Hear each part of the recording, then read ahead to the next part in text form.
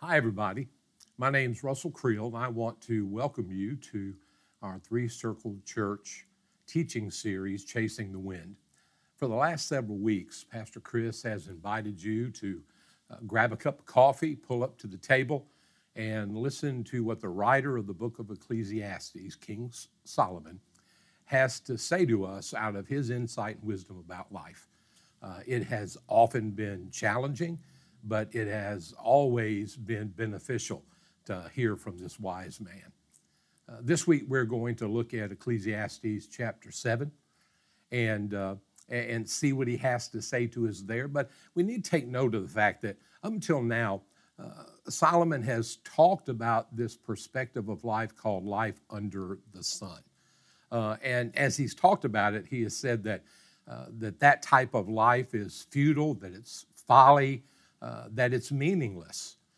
Well, by definition, you could say that life under the sun is an approach to life where we act and we think from a perspective that excludes God from the picture. And so it's no wonder that it's a meaningless lifestyle.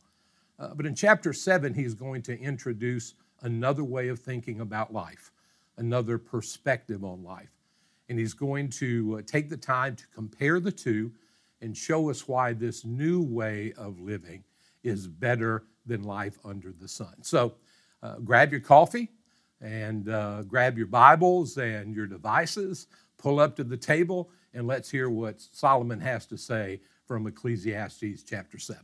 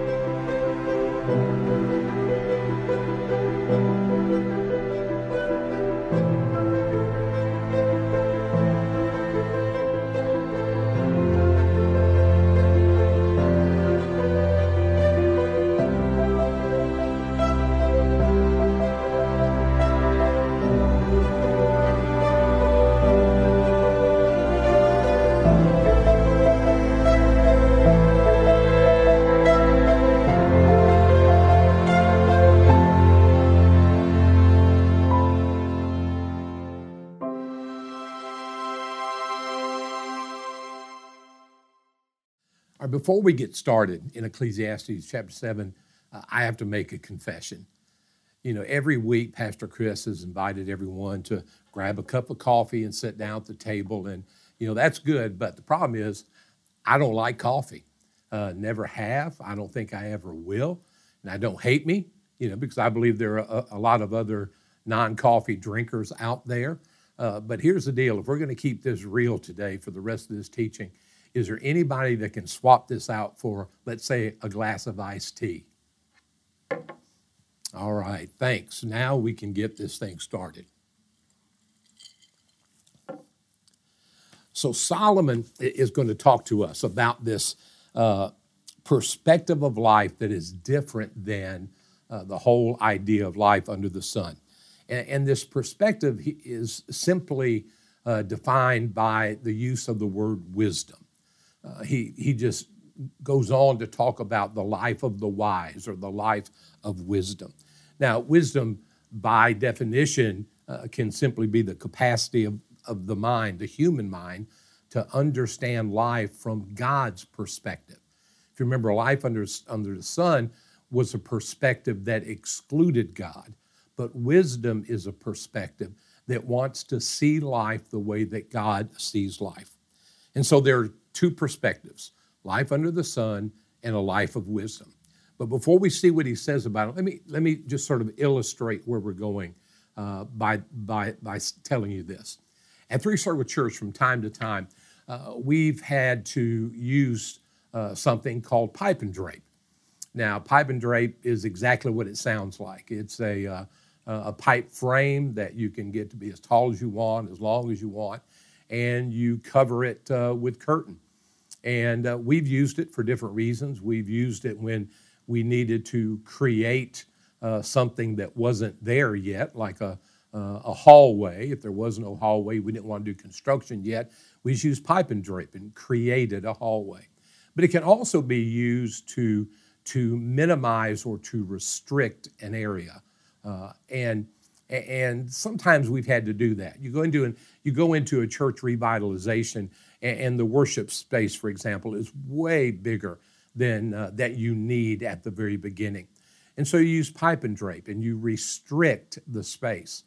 And you do it in such a way that you create the illusion that this is all there is, that there's nothing beyond this. You make it where the eyes don't look beyond, but just inside this confined space. Well, I think when we talk about life under the sun, I think life under the sun, in a way, is living life within the boundaries of the pipe and drape. We have this idea that this is all there is. That people who live life under the sun, the reason it's meaningless, their life is you begin your life at birth, you live your life, you die, and that's all there is to it. It's all confined to this very small area. But wisdom does something different.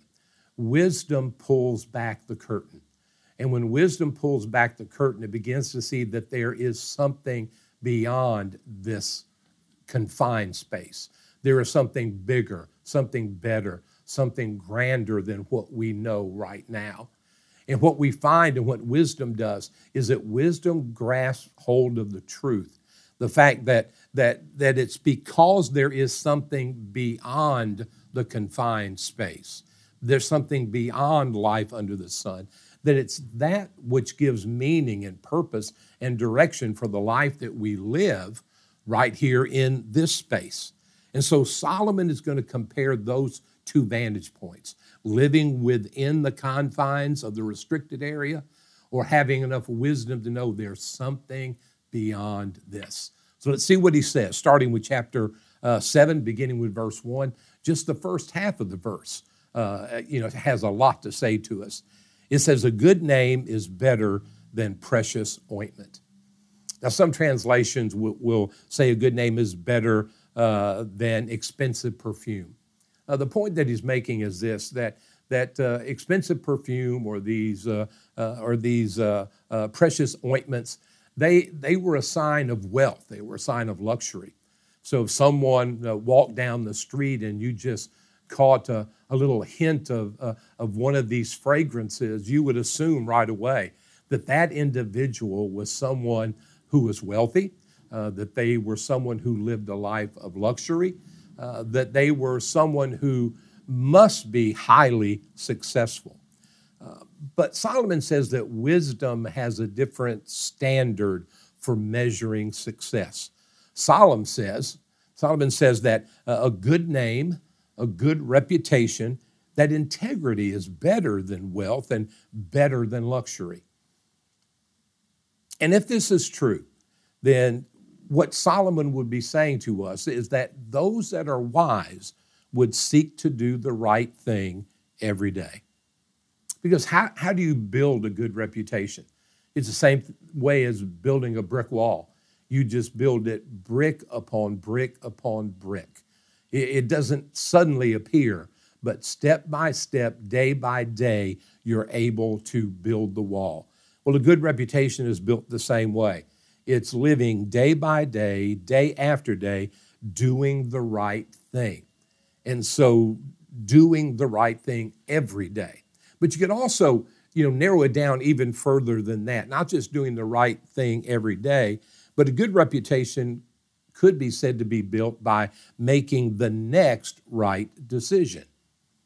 You see, life is nothing more than a continuum of decisions. Every day, we face a multitude of decisions. We, have to decide if we're going to, get up when the alarm goes off or hit the snooze or just throw the alarm clock across the room. We have to decide if we're going to do our homework or if we're going to play video games. We have to decide if we're going to tell our boss the truth or we're going to lie about why we're late for work. And it just goes on and on and on. From the time you get up in the morning till the time you go to bed at night, you're faced with a series of decisions. But individuals who live life only under the sun, they would say that it's no big deal. Those decisions, some of them are so small, they're insignificant. They don't amount to anything. But Solomon is saying that if you're wise, if you're living beyond the curtain, then you realize that every decision matters and that you try to do the right thing every day. And the way that you do the right thing every day is by making the next right decision. Even if you've made a wrong decision, don't just let that derail you, but instead do the next right thing. Maybe the next right thing is to make amends for the bad decision or to somehow make a course correction so that you can move beyond the bad decision. But whatever you do, make the next right decision. Solomon says that's the way of wisdom. And then he goes on. Let's read further, beginning with the second part of verse 1, reading through verse 4. It says, "And the day of death than the day of birth." What he's saying is that the day of death is better than the day of birth. It is better to go to the house of mourning than to go to the house of feasting. For this is the end of all mankind, and the living will lay it to heart. Sorrow is better than laughter, for the sadness of faith, by the sadness of face, the heart is made glad. The heart of the wise is in the house of the mourning, but the heart of the fools is in the house of mirth. You might remember that last week when Pastor Chris was teaching and was referring to the material that was going to be covered, said it was as if Solomon was going to take us to church. He was going to talk to us about the way, the right way to worship. Well, Solomon's going to take us someplace in this text as well. He's going to take us to a funeral. So as exciting as going to church and to worship, but he's going to take us to a funeral. Now here's why that's important. There are 7.8 billion people on this planet. They're all uniquely created in the image of God, but they all have one thing that is in common. And that one thing in common is that we're all going to die. And Solomon is saying that the under the sun person doesn't really want to think about that very much. They'd rather ignore that topic altogether. But the wise, he says, lay it to heart, or other translations say the wise take it very seriously. And so what Solomon is saying to us is that the wise live every day for the one day, that one day that is at the end of our lives. You see, in verse 4, he says that a wise person thinks a lot about death. Now, some people would think, well, that's sort of morbid if you think about death a lot. But he says that the wise person does think about it because it helps him to stay focused on the way that he lives his life. He says the fool thinks only about having a good time. Another translation of this passage says that, quote, Solomon is saying, it's better to go to a funeral than to go to a party. Now, I don't know about you, but that seems counterintuitive to the way that I think most of the time. I think I would much rather go to a party than to go to a funeral. But what does he mean by this? Well, why do people go to a party? They go to a party to have a good time and to not think. You know, the word amuse, it comes from the Latin, which means to not think. And we do all kinds of things in our lives to not think. And so one of the things we do is we go to parties where we can leave all the important issues of life behind. We don't want to think about them. Now, everybody needs the opportunity to unwind. They need the opportunity to just spend time with family and friends and not to deal with the problems of life, just to set them aside for a while. And that's a good thing. But if that's a good thing, then why does Solomon say that it's better that you go to a funeral than to go to that party? Well, the reason is because when you go to a funeral, you are forced to think. You are forced to think about serious matters, especially if you go to the funeral of a believer. It's as if somehow that curtain is slightly pulled back and eternity just begins to shine in upon you. And then all of a sudden, you find yourself confronted with things that you've really been trying to avoid. You're forced to answer questions that you really had not wanted to answer. You have to start imagining, is there really something beyond this life under the sun? If there is, how do I prepare for that? What are the decisions that I need to make in this life to prepare me for that life beyond this curtain? He says that the wise live with that day in mind every day. Now, let me ask you, have you ever thought about your funeral? Yeah, I guess people, when they get to be my age, they probably think about it more readily than others. But have you ever really thought about it? Have you thought about who you want to be there? Have you thought about what you want them to say when they're there? Well, see, the wise understand this about life. They understand that every day, if you live for that one day, that every day you're writing your own eulogy. If you want to know what people are going to say about you at your funeral, just take a look at how you live your life now. That's going to help you to be informed about what they'll say. You see, the reality is if you're a jerk to everybody, well, you don't expect people to get up at your funeral and say, what a nice guy you were. I mean, if you cheated everybody you had any kind of business transaction with, then you can't expect them to stand up and say that, you were a man or a woman of high integrity. If you didn't have time for your children because you were too busy with your career or with other things, then you can't expect them to stand up at your funeral and talk about what a great mom or dad that you are. You see, I went to a funeral one time, someone that I knew very well, and knew their life very well. And so we got there and got there a little late, and so my wife and I sat down near the back of the church where they were having the funeral. And the pastor got up and he began to talk. And after a few minutes, it was obvious that he was doing everything he could to say something really nice about the person that was there in the coffin. At one point, I turned to my wife and said, I think we're at the wrong funeral.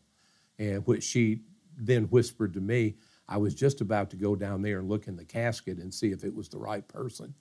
You see, the reality was that the preacher was doing everything he could to say something nice about the guy, but everybody in that room knew who he really was. And here's the thing, the wise want to live their lives in such a way that when it comes to their funeral, when it comes to the celebration of their life, they don't want people to have to lie about who they were. We need to live our lives in such a way that we're ready when that time comes and people will respect the life that we lived. So let's go on and let's take a look at some more of Solomon's comparison between these two lifestyles. All right, so let's take a look at verses 5 and 6 of Ecclesiastes chapter 7. It says, it is better for a man to hear the rebuke of the wise than to hear the song of fools. For as the crackling of thorns under a pot, so is the laughter of the fools. This also is vanity.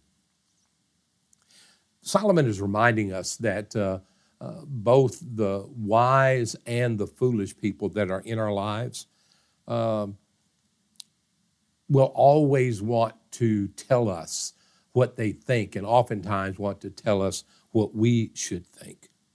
But if we're going to live good lives and if we're going to live lives that are beyond the curtain, then what Solomon is saying is that we need to keep one ear open and one ear closed. Now, my wife tells me that I do this almost instinctively. She says that I can have one ear open toward the football game that's on the television, and I can have one ear closed at the same time toward her while she's trying to talk to me. I don't think that's true, but that's her opinion. You'll have to talk with her about that, but I don't think I do that. But it is a good idea when it comes to the people in our lives that some are wise and some are foolish.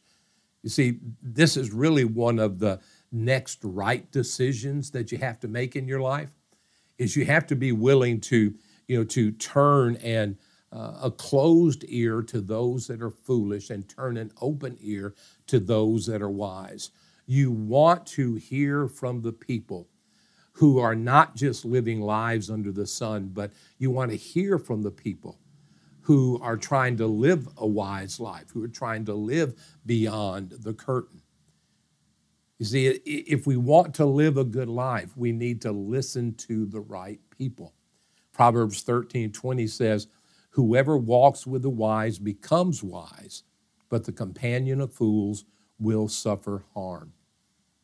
You see, it just doesn't work to surround yourself with people that have a different perspective on life than you do. If you're trying to see life from God's perspective, you just can't have this input from people who their view of life excludes God from the picture. And so Solomon tells us that the wise learn how to open one ear and close the other. But then in verse 7, he goes on, makes another comparison.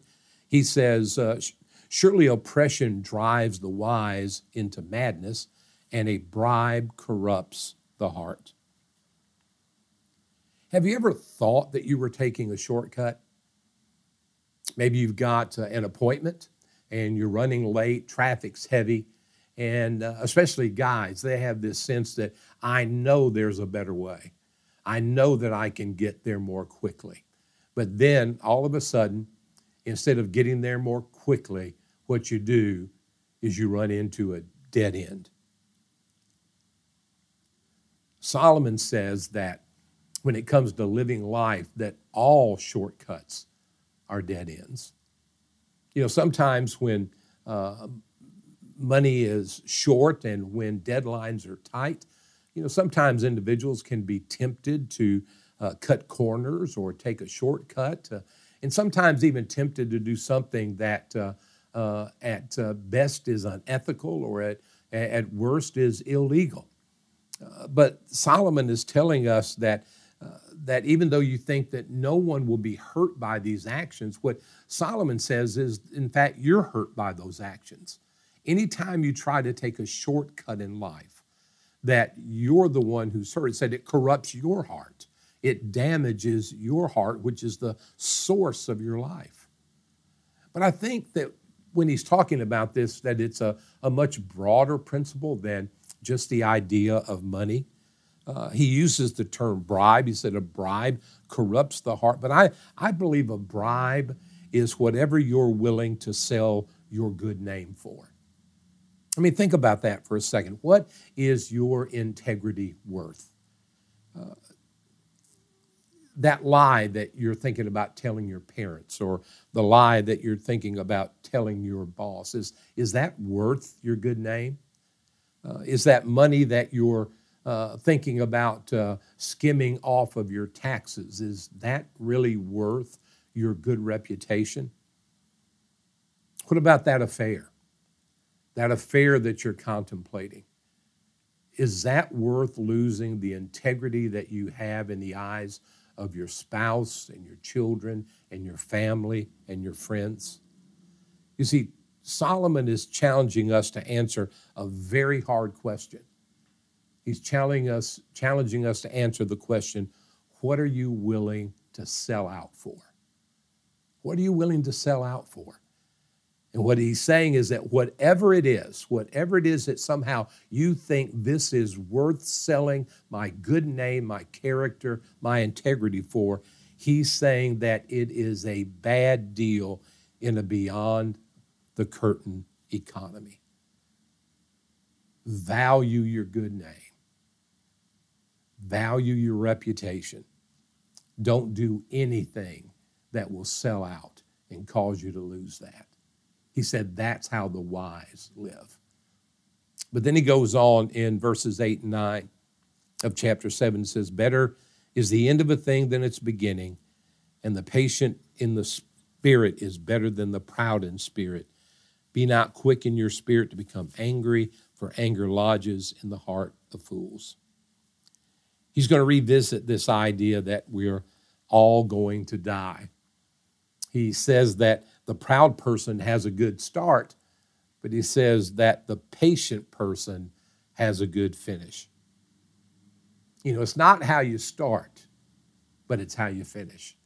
You see, every kid that's ever gone out for high school football was tough before the pads went on. Every woman is a great mom in the second trimester of a pregnancy. Every man is an unbelievable mate or husband on the second date. But the reality is that it's not the beginning, but it's the end that counts. And so he says, if the wise are living for that one day that we talked about earlier, he says they live their time patiently because they know that in the middle, you remember Pastor Chris talked about it on every tombstone, there is this beginning date, the date of birth and the date of death, then the dash. And every wise individual who is living for that one day, but right now they're in the dash, they know that in the dash, there's going to be difficulty, there's going to be sin, there's going to be the consequence of sin, but they know that by the wisdom that God will grant them and by God's grace that they will navigate through it and that they'll make it to the end and have something to show for it. And so Solomon says that the wise make the last day their best day. They make their last day the best day. But here's the truth is, though, that none of us know when our last day is going to be. I looked it up. The average lifespan in the United States is 29,000 days. So I did a little bit of math, and I figured out that I have already lived 24,654 of my days. And so the question for me is, will I make it to the 29,000 or maybe beyond? Or there's no assurance of that. I may fall a little short of that, or I may fall way short of that. The truth is, I don't know when my last day will be. So if I'm wise, though, and I'm living for one day, the only way I can guarantee that my last day is my best day is to live every day like it's my last day. To live our lives every day, living faithful to God, loving those around us well, and every day laying the next brick upon the next brick of our good name, regardless of the temptations that come our way. Do that, then our last day, whenever that is, can be our best day. So let's take a look at the last few verses. Okay, in Ecclesiastes 7, verse 10, he says, "Say not, why were the former days better than these? For it is not from wisdom that you ask this." In other words, he says, a wise person isn't always talking about the good old days.